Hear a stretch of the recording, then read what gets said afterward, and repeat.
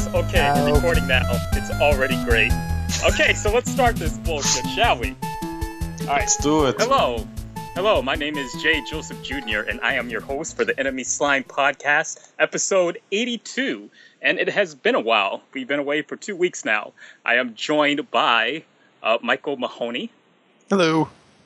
I'm joined by Doug Wilson. That's me. And I am also joined by Lucio Lorenzino. That's right.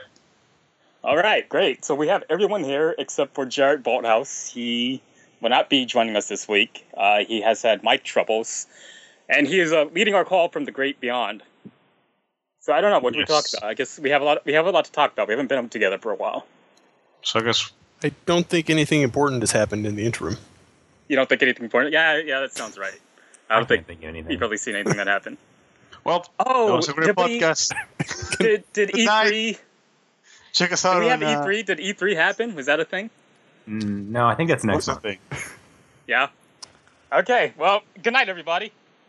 Oof, man, that went pretty well. I'm going to bed. Okay. All right. So let's talk about E3. Let's talk about what happened. Let's talk about what we might be excited about. I know Jarrett was there, and he saw some stuff, but he's not probably here really love to talk about it. All right, so let me ask you this. Yeah. After Bethesda's showcase, should they have just canceled the rest of E3? Yes. Yeah, that was probably the better Yeah, I should have probably made Bethesda go last. Right? That's true. Did you guys? So they announced. They announced what we had. Far Cry 4. I guess that's all we care about. All we care about is Fallout 4. I mean, I have to say yes, but I'm also really pumped about Doom 4 because that looks like the old Doom. Doom 4 looked pretty cool. That looks like the Doom that I pictured in my head when I was like 5 playing the actual Doom. It looks like the Doom you pictured in your head. Right. So this is like crazy realistic demons popping out of everything. It only took like 20 years to get there. Are you sure that was like? Are you sure that was like in your head in a way that we don't have anything to worry about, do we? Some people may have died. Okay. I mean, I heard your family's not around anymore. They are not. They are not around anymore. This is why kids play violent video games. It was a different violent video game that caused my family to not be around anymore. What was the different violent video game? I don't know, man. Yeah, Last year. Harvest Mortal Moon. Kombat X. Mortal Kombat X, yeah. Okay, those fatalities get to you. You did some night fatalities. Some sleepwalking fatalities. Like I was there and, I had like the steak knife and I was like, oh, this is just exactly like Sub-Zero's sword. Next. So tell me about Doom 4. Because I haven't really caught up on any of the E3 trailers yet because I wasn't there this year. So Doom 4, is it like Doom 3? Is it like... No, it's like the old Doom. I mean, with better graphics. It's It looks more fast-paced than the original Doom. Well, yeah, that's not hard though. Well, yeah, certainly. But it looks like your Space Marine's a little more vertical. It looks like he moves around a lot faster. So that's interesting. Yeah, but there's no like cover shooting. There's no like atmospheric, light bulb shit. And yeah, that's true. It's just like all balls out action. So it's like that thing. Yeah. So that's like the definite old school Doom gameplay there. Right, and there's like this interesting melee mechanic that they added. So if you're are very close to an enemy, you can do a finisher, and they're pretty brutal. He kills the bejesus out of some people with those finishers. Yeah, it does. Like it just tears out like internal organs and shit. Now, can you see everything? Can you actually see things in this game? Okay, because Doom 3 was a little dark. That's just a tip. But no, it's really old school like first person shooter gameplay, right? Like used to be before where playing first person shooters wasn't about like cowering in the dark behind a wall. It was more about, dodging and trying to, survive and killing them faster than they killed you. Yeah.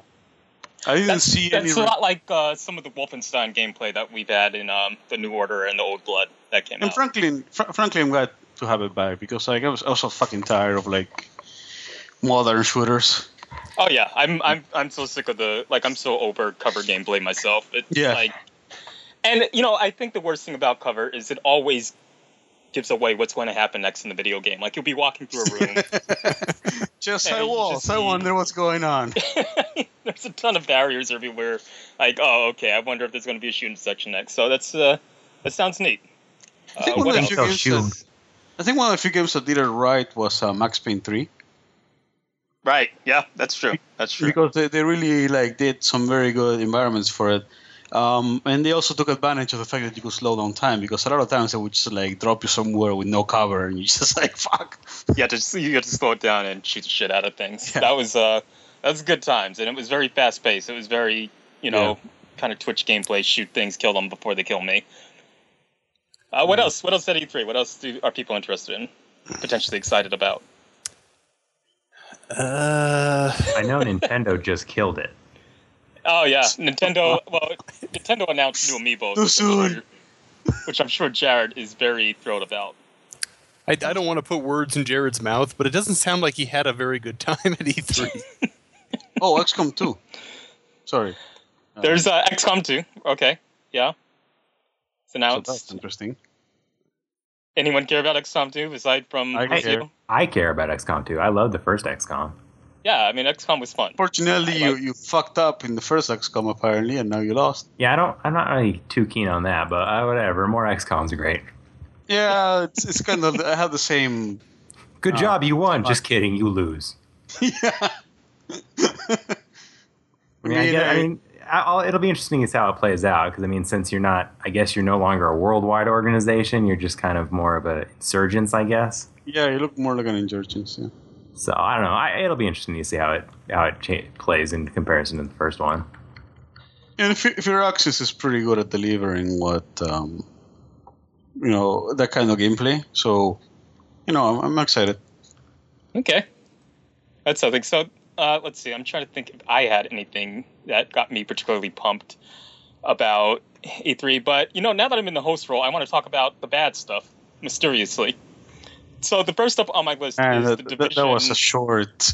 It wouldn't be the Enemy Slime podcast if you weren't incredibly negative. We try being positive. After we bitch, can we talk about Fallout 4 a little bit? Because I've got just the bluest balls. Yeah, the bluest balls. Well, you've been playing the hell out of that Fallout Shelter that they released for the iPhone app. Yes, at the moment it's my game of the year, but...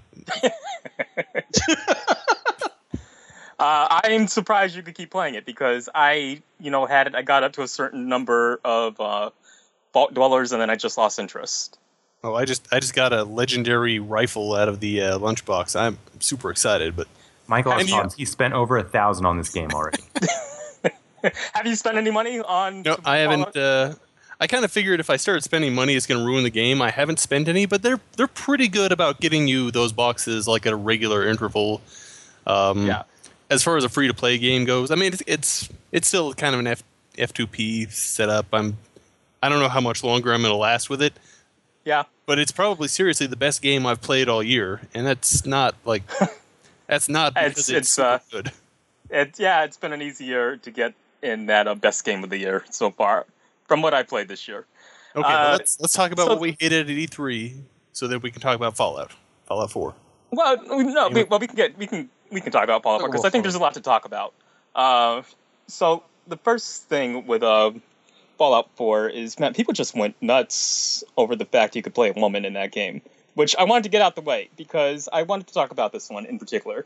When they released the Fallout 4 presentation, they showed you how you can switch your little characters between the guy and the girl, husband and wife, and play with their features, and the crowd went nuts for this. And I think there's been this big question as to why the crowd went nuts. So I just wanted to explain that really quickly. There was a rumor going around. I was awfully confused by why that was such a big deal. Because game journalists are morons. Anyway. So yeah, that's essentially it. There was a rumor going around that Fallout 4 a couple of months ago, an ex-Fallout 4 developer had shown up on Reddit and had announced all these details about the game. And a lot of the details about the game that she announced were stuff you could easily infer from Fallout 3 and Fallout New Vegas and other little leaks here and there. So it didn't seem like she was an actual insider. She just seemed like some kind of dedicated fan that had picked apart all this information. So at the time she was written off, everyone was like, oh yeah, that's so lame. This is obviously fake. You're a troll, whatever. out comes the initial Fallout 4 announcement, and we find out we're in Boston, first of all. And second of all, I guess a couple of other details match up with this girl's account. So there's a total of 3 details that match up with her account. So the big thing in her post is that you would not be able to play as the female character in Fallout 4 until you clear the main campaign, and then you could switch, which everyone thought sounded like bullshit at the time, because the main character was voiced and all that kind of stuff. And then, so it finally gets around to E3, and everyone's like, oh, this rumor must be true now because she got 3 whole things right. She got 3 whole facts right. Everyone's reporting on this rumor. And then E3 comes around, they announce she can play as a woman, and the crowd just goes nuts. So essentially, I think what happened is they dispelled that rumor. But really what happened was everyone had worked themselves into a frenzy over this rumor in the first place, which I think by now we know was completely not true and shouldn't have been something that should have been reported by a couple of different rags. Yeah, well, All Yeah, rumors on the it's- internet are true. Everyone knows that. Come on, guys. they had a source, man. They had a source. Google That checks is source. everything that gets put on the internet for facts. Everyone has a source. All You have right, a so source. I think there's a lot to talk about with Fallout 4 because I think we went into it a little bit on the last podcast. But I do think there's a lot to discuss there. They showed a lot of stuff. Well, it looks like the same game. It looks like Fallout 3 but better. So I want to start there. I might be getting divorced because as soon as I saw that Pip-Boy, I pre-ordered it, and I was actually one of the few lucky people that got to place an order for it. What does that go for, the set? 120. It's 120, yeah. So That's actually not too bad. I mean, all things considered. No, actually, this part, I saw the price and I was like, man, fucking Arkham wanted to charge me the same shit for a broken Batmobile.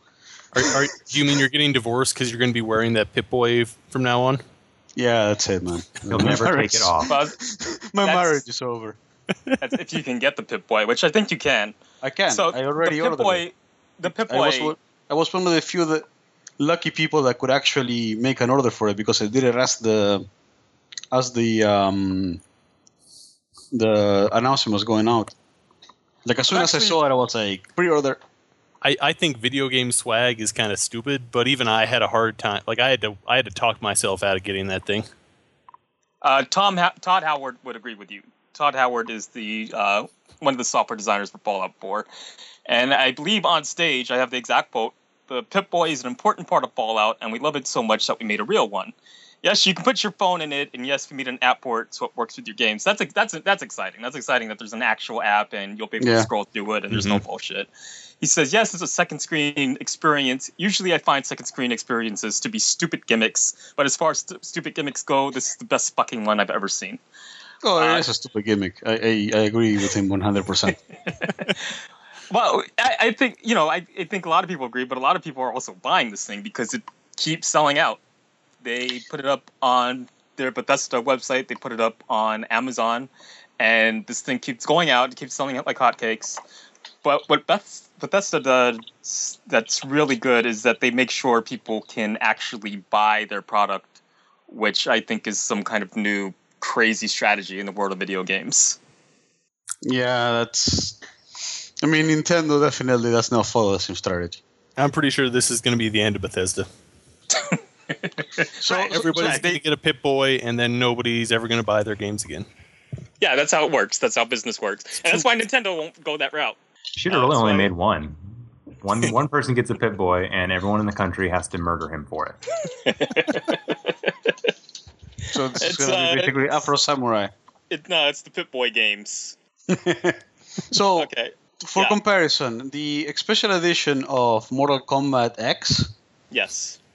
is $150, right? And it comes with a shitty statue of Scorpion and all of the downloadable content. That's kind of it. Well, hey, Is at it least, like a Raiden hat? Huh? at least you could actually buy the Mortal Kombat one instead of getting it canceled 3 days before a game releases, like some games. Yeah, in that Yeah, game, yeah. the special edition is $99 and you get a comic book, a skin pack, an art book, and a statue. Okay, so Michael, what do you want to most talk about with Fallout 4? Man, I'm really fucking excited. I You're want all it around now. excited. You want it now. So through the entire Bethesda showcase, I was kind of like a little put off by how excited the crowd was. You know, like they're shrieking over Doom and whatnot. But when they got to the Fallout stuff, I had a hard time not being excited myself. And then they announced it's this year. This year. Yeah, you might actually have one game worth playing this year, guys. It's clearly been in the oven for a while too, which is good. It looks really good. So what I'm most interested in this new Fallout is the opportunity to build your own settlement. Yeah. I think it's going to be glitched to hell. Like, I don't think it's going to work properly for a while. But I don't care. It's a Bethesda game. I mean, what do you expect? That'll be part of the charm, actually. Like, something will glitch and it'll just be ridiculous and you'll laugh. You'll just have a super mutant sticking out of your toilet. Of course, then there'll be a quest that's glitched and you'll be like, I fucking hate these people. And then they're going to try to fix it and, like, the super mutants go backwards or something. It's definitely a mechanic that I never ever thought that I wanted out of Fallout.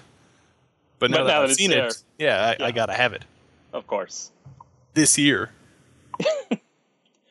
I'm also digging how the new power armor is looking in this game. It looks like you can jury rig your own power armor, which is kind of cool. Yeah. Yeah, I mean, it actually feels like something you're going to wear and trudge around in, and it's different. I think in the old games you put on power armor and all it does is add a bit of weight and of course your defense. But in this one, it feels like it's really doing something. Like, oh, this is why people wear this cool shit. I mean, in Fallout 1 and 2, the end game was basically you're either a power armor wearing guy or you're a corpse. So Yeah.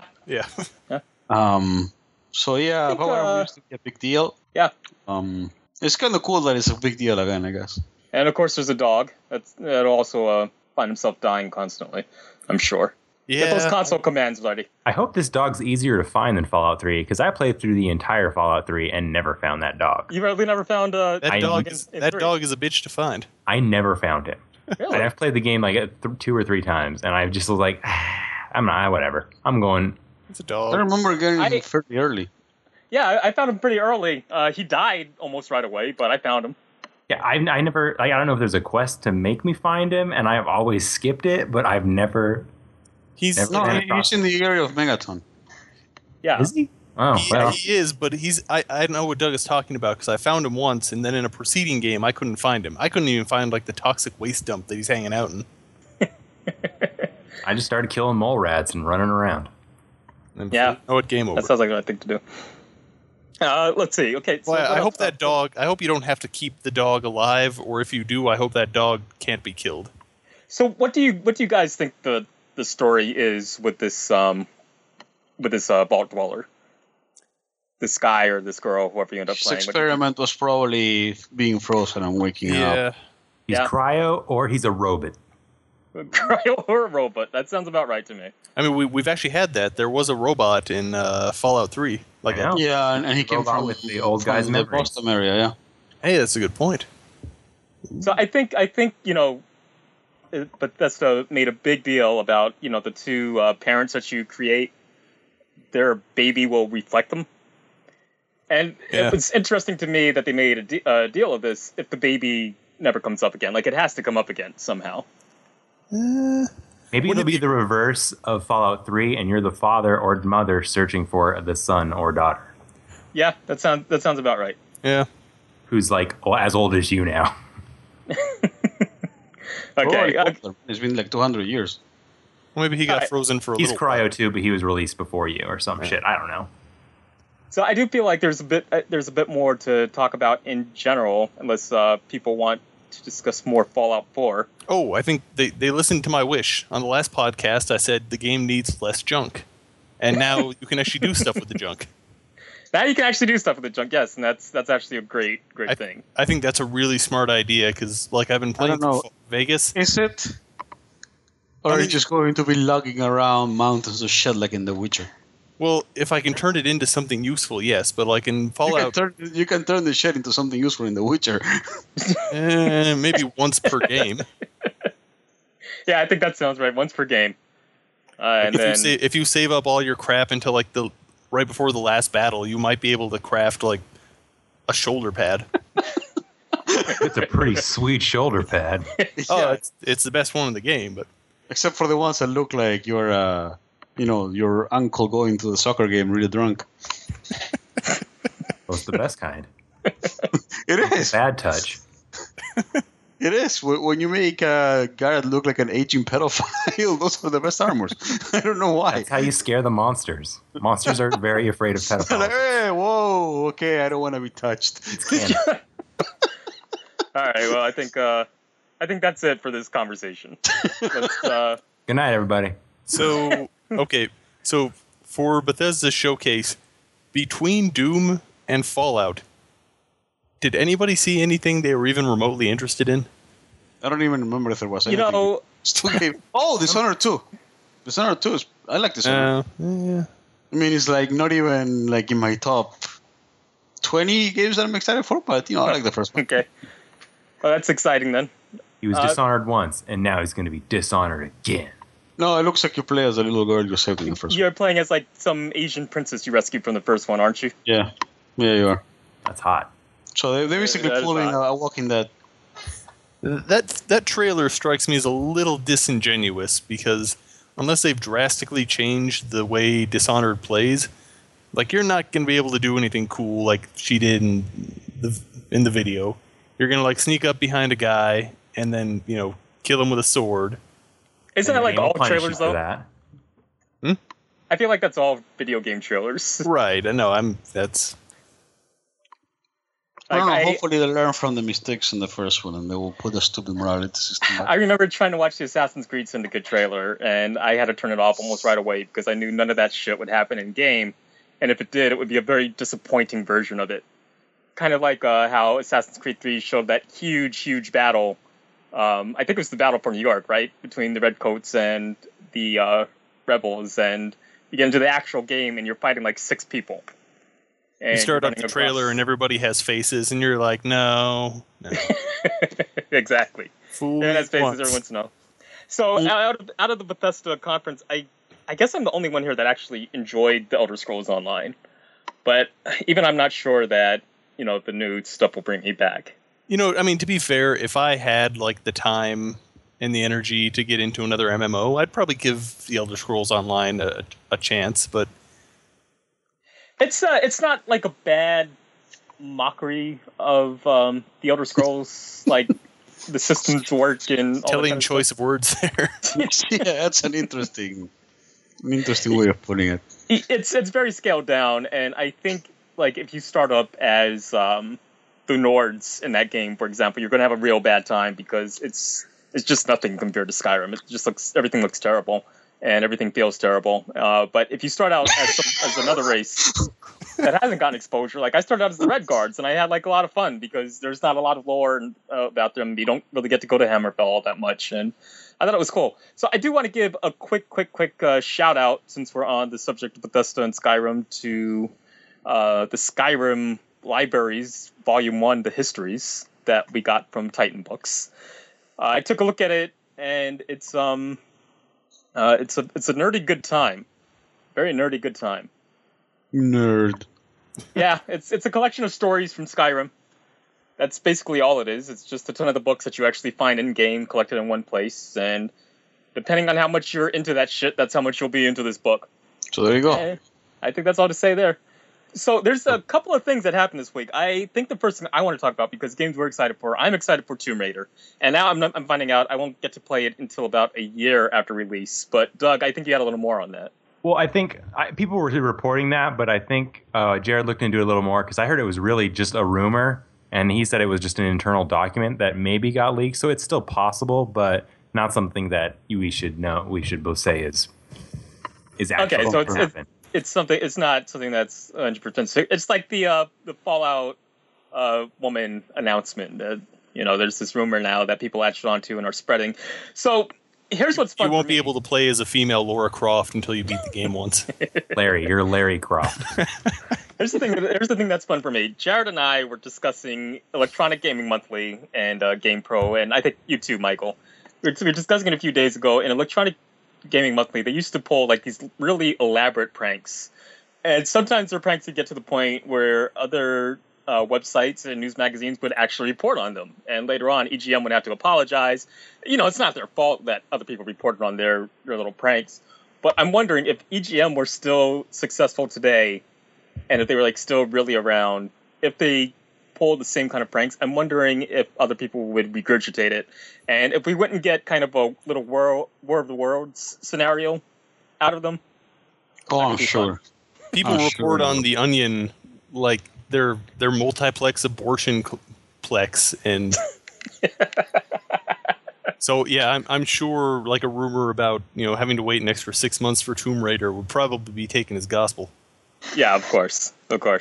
I'm pretty excited for it. I love the first Tomb Raider. I think I might be the only one. I played every Tomb Raider game, no matter how terrible it is. I collected all the comics. I collected all the Tomb Raider comics as a kid, and I actually still have a few of them around. I don't know what it is about Lara Croft. I don't know. Really? I don't know what assets she has that appeal to me. I haven't been a big fan of the series as a whole, but yeah, I think the reboot was really good. And, it would make me feel a lot better about having this crappy Xbox One that has no games on it if it had at least an exclusive game for even 6 months. It would be a killer exclusive for the Xbox One to have. And I have to admit, I didn't think there would be anything that would make me buy an Xbox One. And it probably still won't, but it pushed the needle a little bit for me as to whether or not I would consider getting one. But knowing that Tomb Raider, The Rise of the Tomb Raider is going to be out on PlayStation 4 at some point anyway, it's still going to halt me from getting it. It'll also probably be on PC, So, hey, speaking of PC and speaking of releases, let's talk about Arkham Knight. Let's talk about how great that went. I believe everybody loved it.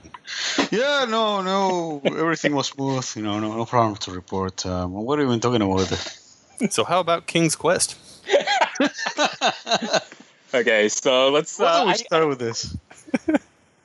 Oh god, I don't even know where to start with this one. This is kind of incredible, actually. So the reviews come out. This is what disappoints me in game journalism these days. The reviews come out and they give this video game like soaring praise.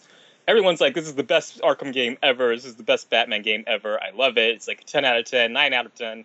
It's awesome." And I think everyone that's actually played it under other circumstances have had a different experience with it. So everybody I want to talk who didn't get paid to play it. Exactly. I think you're skipping ahead. Am I skipping ahead? I think we need to talk about first how, like a week before release, they canceled the special edition because it sucked so much that even Warner Brothers had to be like, "Whoa, that's true. We didn't even talk about that one." And I had a lot of fun with that story. That story was the special edition, the Batmobile edition, which is $200 or it cost $200. And they had to pull it because Warner Brothers said they were not happy with the quality of the Batmobile. Actually, I heard a rumor, and the reason they had to pull it is because they actually just did a model of a Prius instead of the Batmobile. And so when they got the thing, it's like, oh, fuck, we can't send this out. Having played that game, you could have pulled me. Could have been the exact same. That being said, like Warner Brothers is not the best company at anything having to do with PR and like taking care of their customers. So my question is, how bad was that fucking Batmobile that they actually felt compelled to pull the special edition or whatever collector's edition? Yeah, that's a lot of money out of their pockets, and it's. Did it like overheat and catch fire? I don't know. I think it might kill you. I don't know. It was just a metal brick with painted on wheels.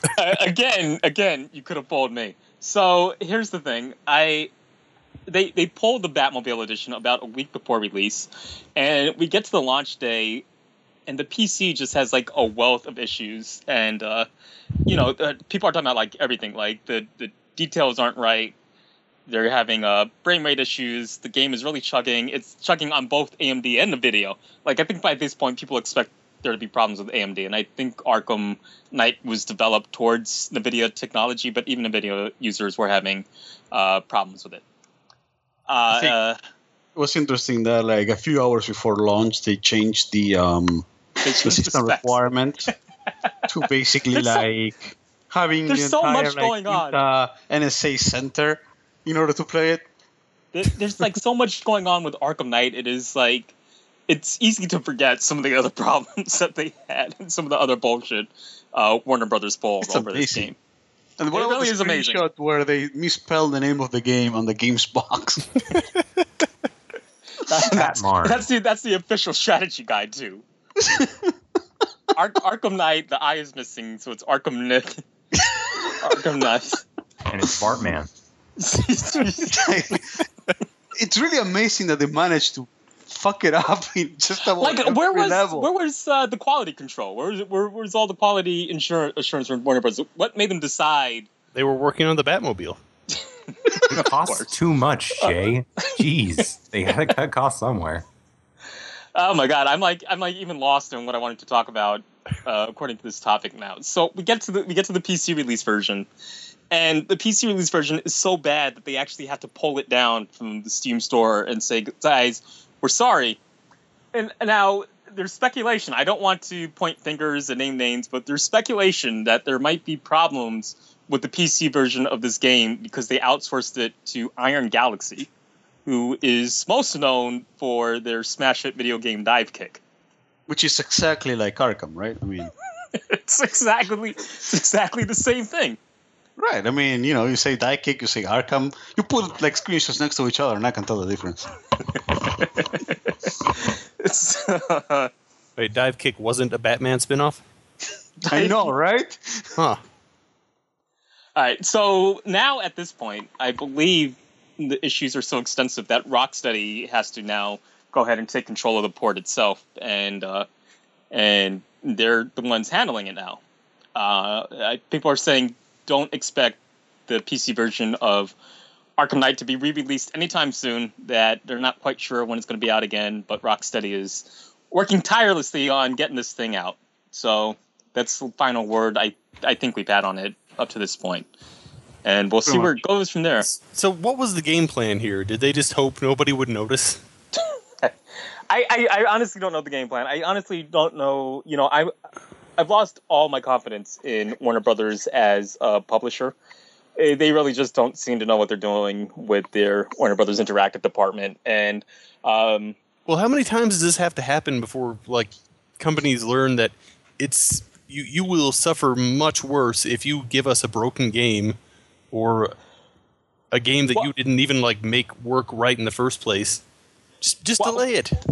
just to lay You know what, yes. Jim Sterling made a very good point in his Jim Position this Monday, that if it hadn't been for the Steam refunds, I don't know that Warner Brothers would have done shit about the fucking broken PC version.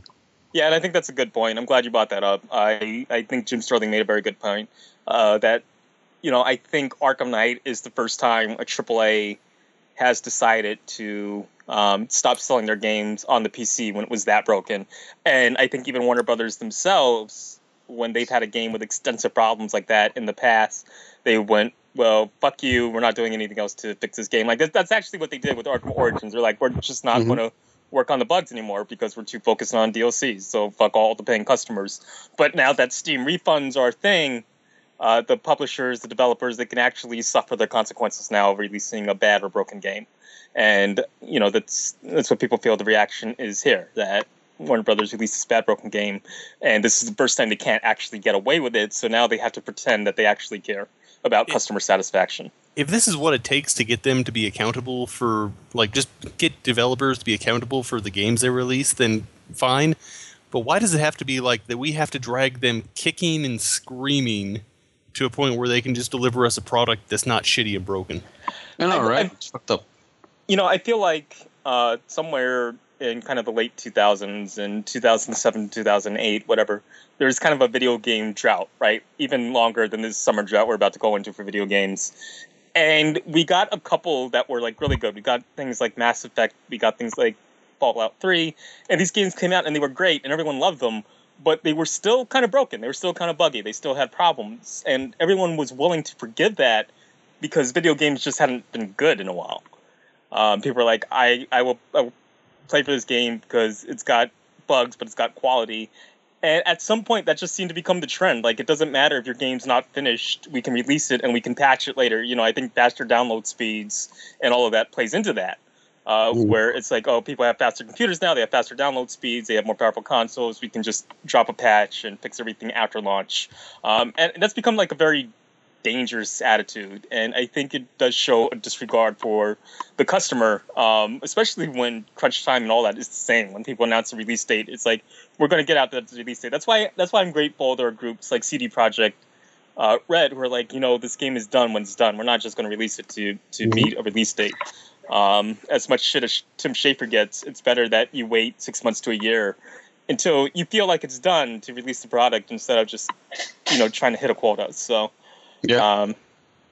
But I think that's the answer to your question, Michael. I think there was this time where we were kind of willing to take a buggy game as long as it was a good game, but now it's become such a trend. And things are so broken too. They're like in such a broken state because the PC version of Arkham Knight is just unforgivable how they released it.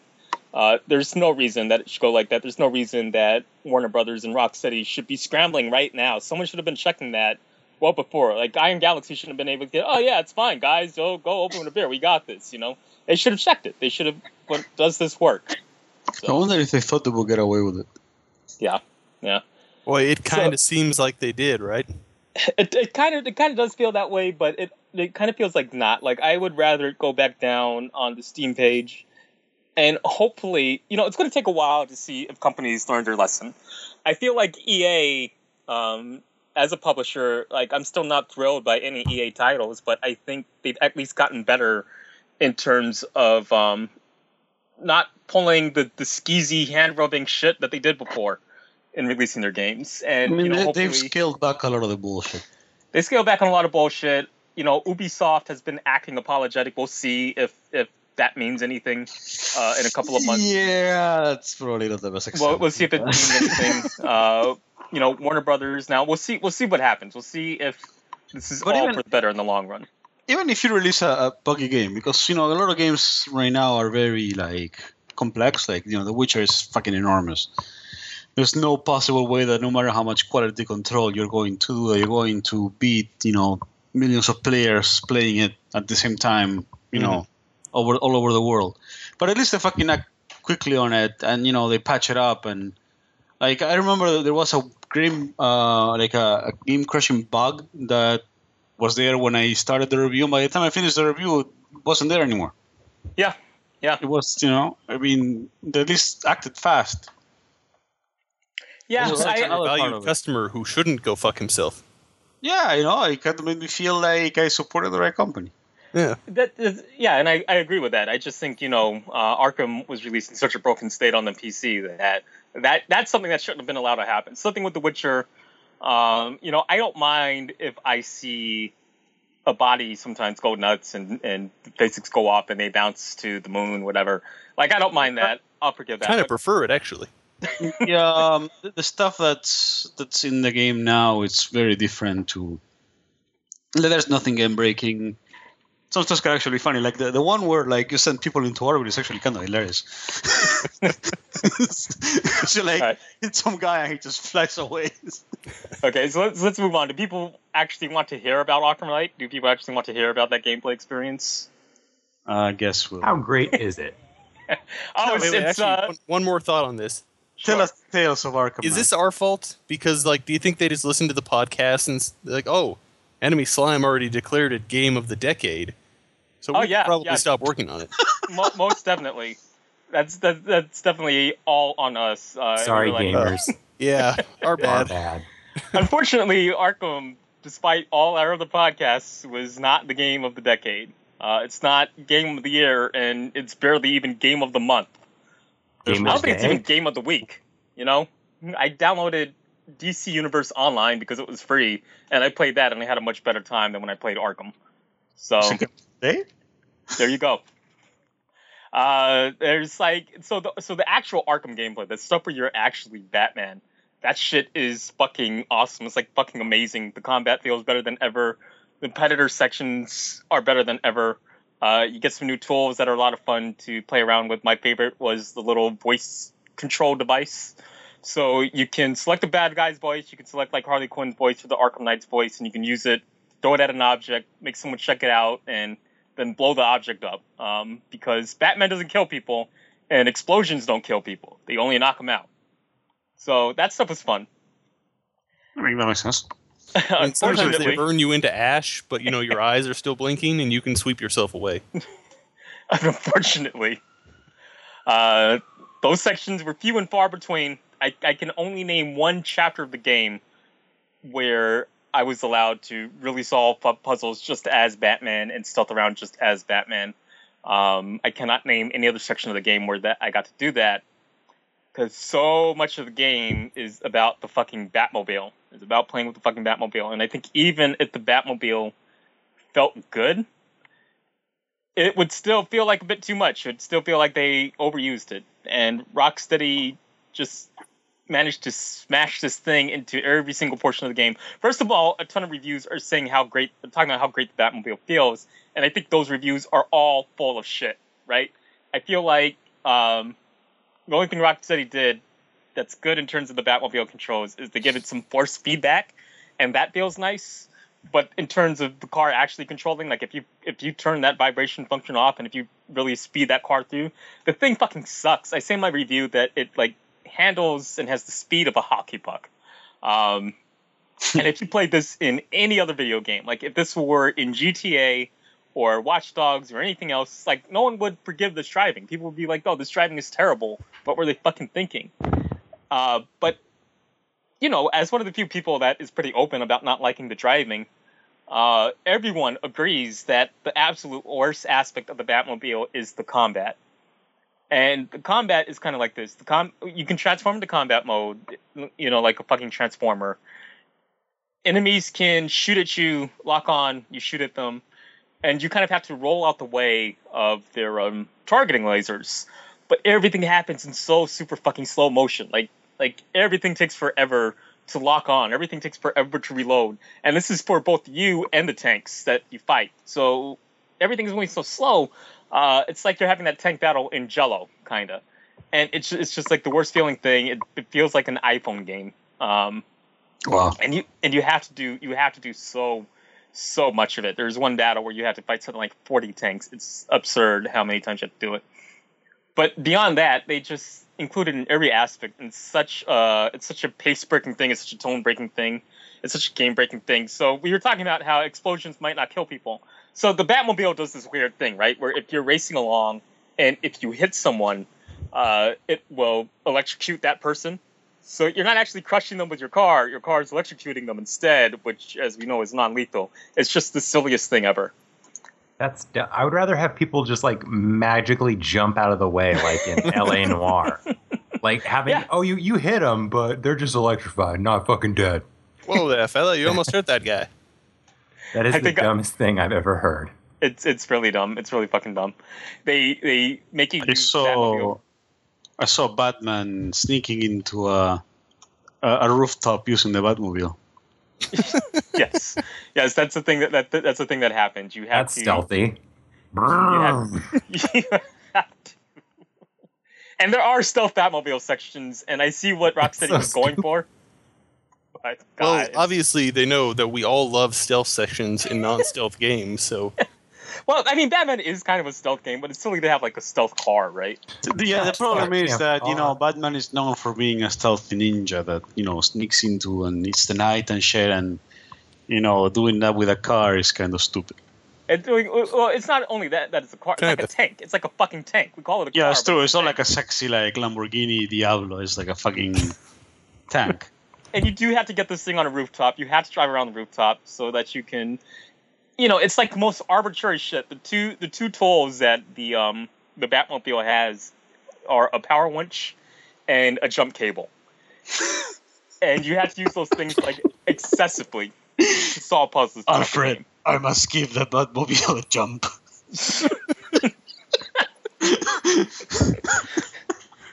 Yeah. I have no idea what was going through Rocksteady's head. I have no idea. And that's it. I have nothing else to say about it. The Batmobile, the Batmobile made me not want to play that game, and I could never imagine throwing it into my console again now that the review's done. I don't even want to really go into the story. I'll go into the story really, really briefly. It is the most depressing Batman story I have ever witnessed. Ever. I've read The Killing Joke I've seen Under the Red Hood. It is the most depressing Batman story ever. This particular one is just like the whole point of this game is that Batman's not a real hero. He's not a real icon. He fails. And the whole story's like Batman fails, and that's it. I'm like, good job, Rocksteady. You got what you were going for. Batman Everyone fails. gets pancreatic cancer and dies. No more. That might as well be the plot. Batman faces the toughest villain ever. Early onset Alzheimer's. Batman accidentally punches a little boy's head off. You know, you guys are joking, but you guys are almost like 100% accurate in all of these. You know, Scarecrow, his big evil plan is to release spare toxin, which makes everyone go crazy. Batman is like going crazy the entire game. He's seeing things that aren't really happening. He's forgetting things. He becomes like an unreliable narrator, and his brain manufactures like a Joker sidekick. So the Joker's with you the entire game, just saying stupid shit in your ear, and it's cute at first, and then quickly gets annoying. A ton of people die. I think Batman gets 4 people killed. Poison Ivy dies. You know, that's the game. Hooray. Fun. Cool. Fun times. Sounds Video like game. Sounds like an uplifting story. All right. So what else? All else have we played? What have you played, Michael? You said you played something. We need to talk about Fallout Tree and Shelter. Water. All right, Fallout Shelter is it. I've played a lot of Fallout Shelter. All right, and what about you, Lucio? I've been playing Life is Feudal and Shadowrun Chronicles Boston. I hear you've been loving both of those. So I mean, I want to like Life is Feudal if it would let me play it. So you've been having like issues getting in is the problem. No, actually, that was just one time. Okay. The big problem that it has is that when you open the menu and the tooltips, for some reason the mouse just stops working. Huh. Until you like randomly open and close windows and it starts working again. That's it's bad. But this is still early access, right? It's alpha. It's an alpha. It's an alpha. So it's not even like a 0.01 barely. So it has time to fix all that. They have time to fix it. It's just it's they have annoying time. because I want to get in there and do feudal stuff and and it won't let me. I mean, it will let me, but it's just so frustrating. So tell us about some of the good in the game then. So basically, you start in some. So far, it's been islands. You start in a map and you are naked, so you have to start. Basically, you make your clothing, and it's a building game. It's kind of like that's always sexy. So you start randomly naked, so it's kind of like all those other Survivor titles, right? The twist on it is that it's actually set in like a feudal time. So you build barns and things like that, and they're all medieval themed. Now I haven't successfully built anything. I have made weapons and tools, but I just can't have the patience to put up with the mouse long enough to build anything. Yeah, that's a problem. So let me ask this question: why do all Survivor games start you naked? What is that? I don't know.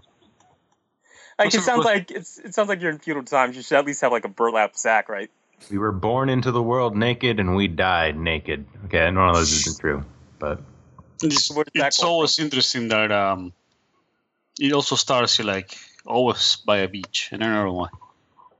It's always by a beach. Yeah, it's always by a beach. That's probably the story. Is like you were going for a swim, and then some evil knight stole your clothing. So now you got to like build You have town. been made from the salt of the ocean and the earth, and now you exist. That works for me. So you haven't really built anything yet. What have you done? I've made a few. And that's the other thing is like everything is empty. Like all of the servers I go to are empty, and I don't know why because I always look up to see if there's players. One time I found a area that was claimed by a group. And the game was like, if you stay here, they might attack you. And I'm like, fuck it, let's go in more deeper in. And they hadn't built anything. All the build was like a monument, but there was nobody there. Well, I mean, it's something. It's kind of like Second Life, except I don't know, man. There's always like active players, and there's a ton of servers. And the problem is that the game never, at least so far, hasn't like kept track of the servers that I've been in. So. That makes it even harder. So what could you potentially build? Like what is there potential for? You can build tunnels, you can build entire cities, you can build walls, castles and shit. It's pretty deep. The problem is, like I said, it's just finding the patience to put up with the fact that the mouse stops working. Yeah. That's a problem. Well, hopefully they fix that soon, so you could get back to really trying it out. I should probably report it. Right. But I haven't had the chance. Yeah, that might be good. Doug, have you gotten to play anything interesting? No. Right, we have Shadowrun Chronicles too. You do. I did, and I don't want to. I want you to talk about it. I do want to hear about it. I just want to see if there's anything else before we move on. We just wanted to make sure that Doug didn't have a good week. It's terrible. I wanted to make sure it's as bad as me and Lucio. Yeah. All right, there you go. That feels better. All right, so yeah, let's hear about Shadowrun Chronicles. So this is not the new one. This is not by Hairbrain Schemes. Is this the MMO that's like not actually an MMO? It's not an MMO. It's a multiplayer squad-based. But it's not even multiplayer to my understanding. Huh? It's not even multiplayer to my understanding. It is multiplayer. It has a multiplayer component. I got you. Okay. So imagine if you had XCOM and you put a Shadowrun skin on it, and then didn't do any of those things well. That's pretty much what it is. Okay, well, that's... Gotcha. That makes me want to play. Am I selling this to you yet? Yeah, you're doing a great job. So let's start with the nuts and bolts of the game, right? So it's a squad-based tactical game, and it's divided in missions. Now, this brings up a problem because you make only your own runner, right? So it's not like XCOM where you make an entire group and you can customize another one. So you have two options. You can either recruit the CPU-controlled guys, or you can try to play with somebody else. The people that you have available to hire are usually very limited in the range of skills. So you have one guy that's really good at shooting, but nothing else.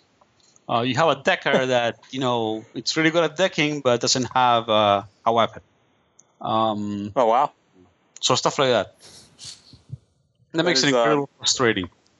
It sounds incredibly frustrating, actually. It sounds like, even a little bit of utility in other Shadowrun characters really help a lot in that game. Yeah.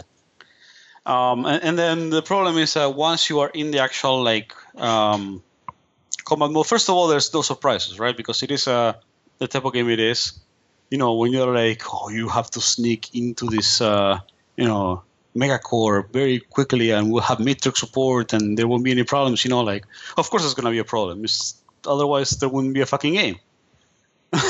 Yeah. So, your decker will obviously fuck up every time. Because otherwise you wouldn't have a game. Now, I heard there's a mission where you had to steal the Red Sox trophy. Yes. And then the crazy Red Sox fan attack you. It's weird. There's roaming dogs inside the stadium too, which makes no sense. So the actual strategy aspect is very bare bones. You can either attack and move, and then maybe if you're a decker and there's somewhere to deck, you can deck. But the decking doesn't really do anything other than open stuff.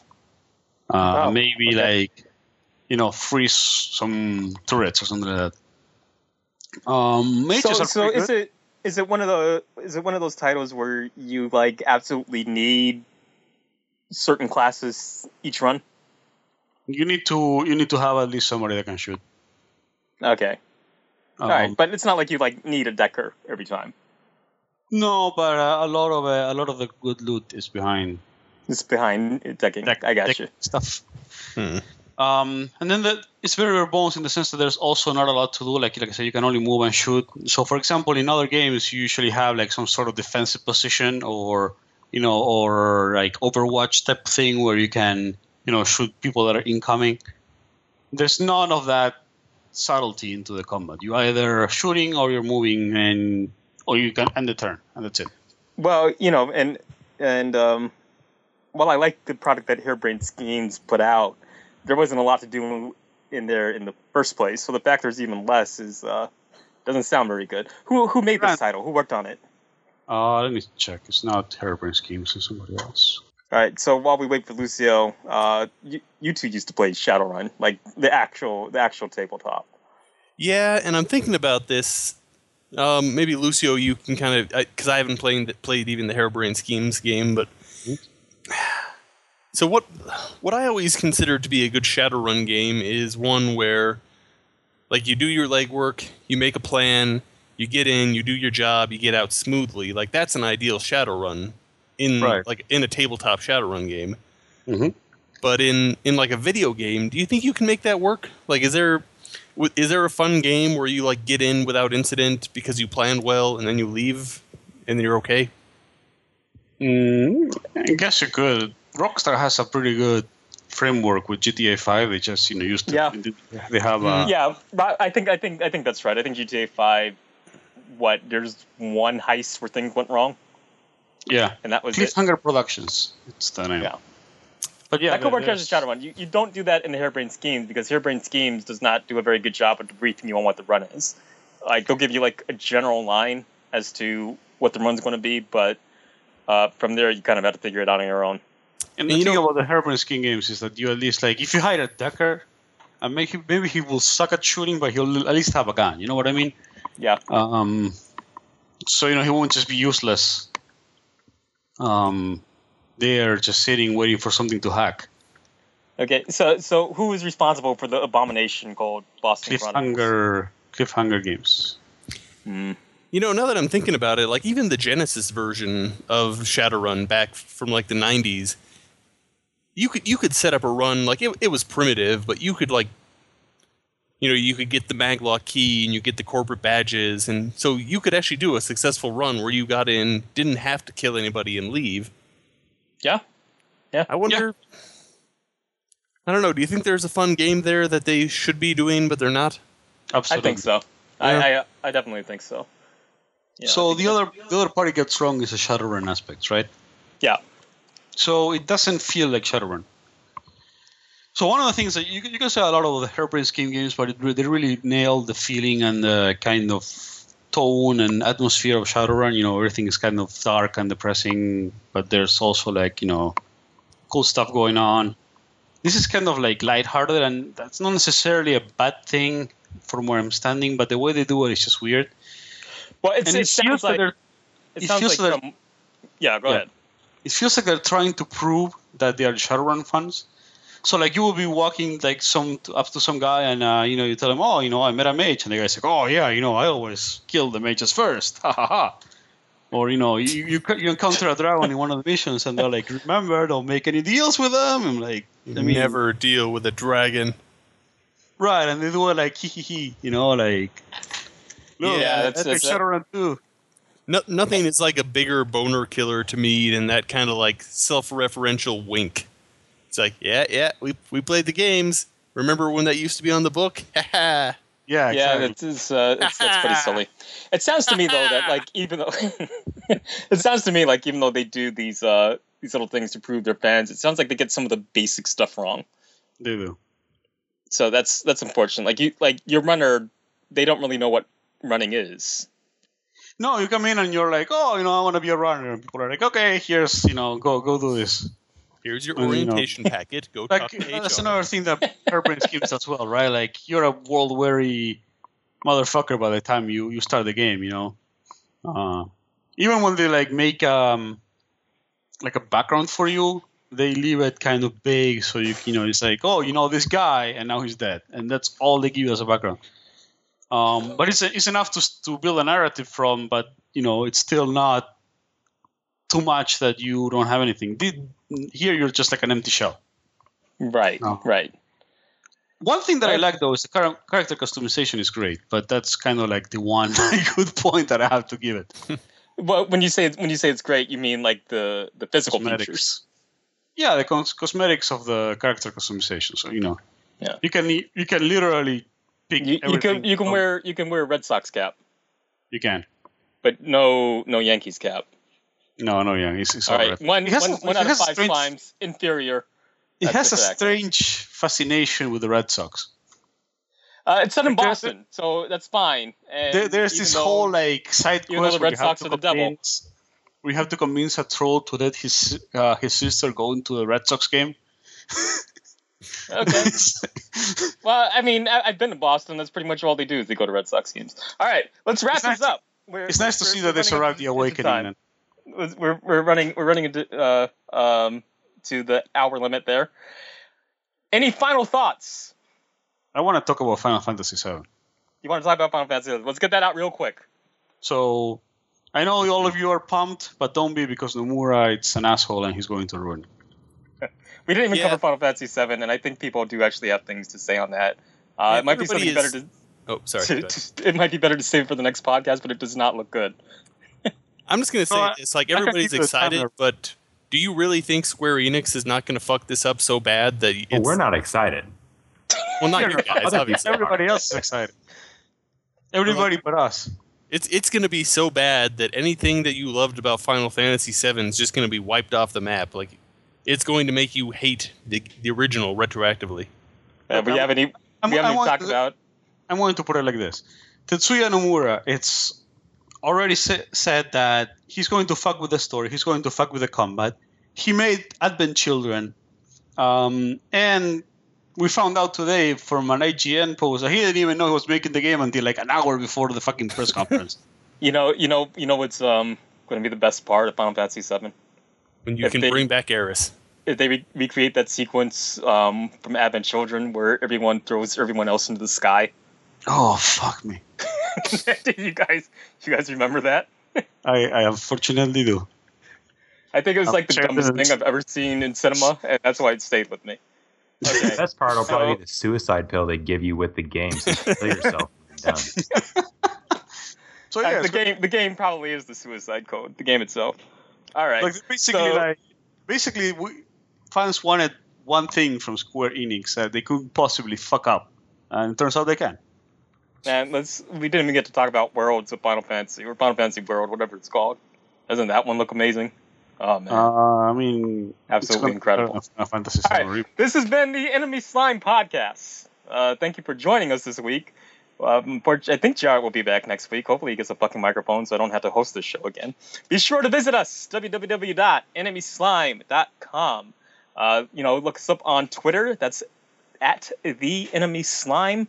We are on iTunes. Look at our iTunes. Search The Enemy Slime on iTunes. You're on Facebook as well. And please, please, please, please, we need money. We're trying to go to conventions. We're trying to get a new website. We're trying to do a ton of stuff and give you more interesting podcasts with a host that we can give a very hard time. Michael hasn't eaten anything in like 3 days, guys. And that's all your fault. So hungry. Be sure to donate to our Patreon. Check that out. And I believe with that, we are out. Visit our MySpace.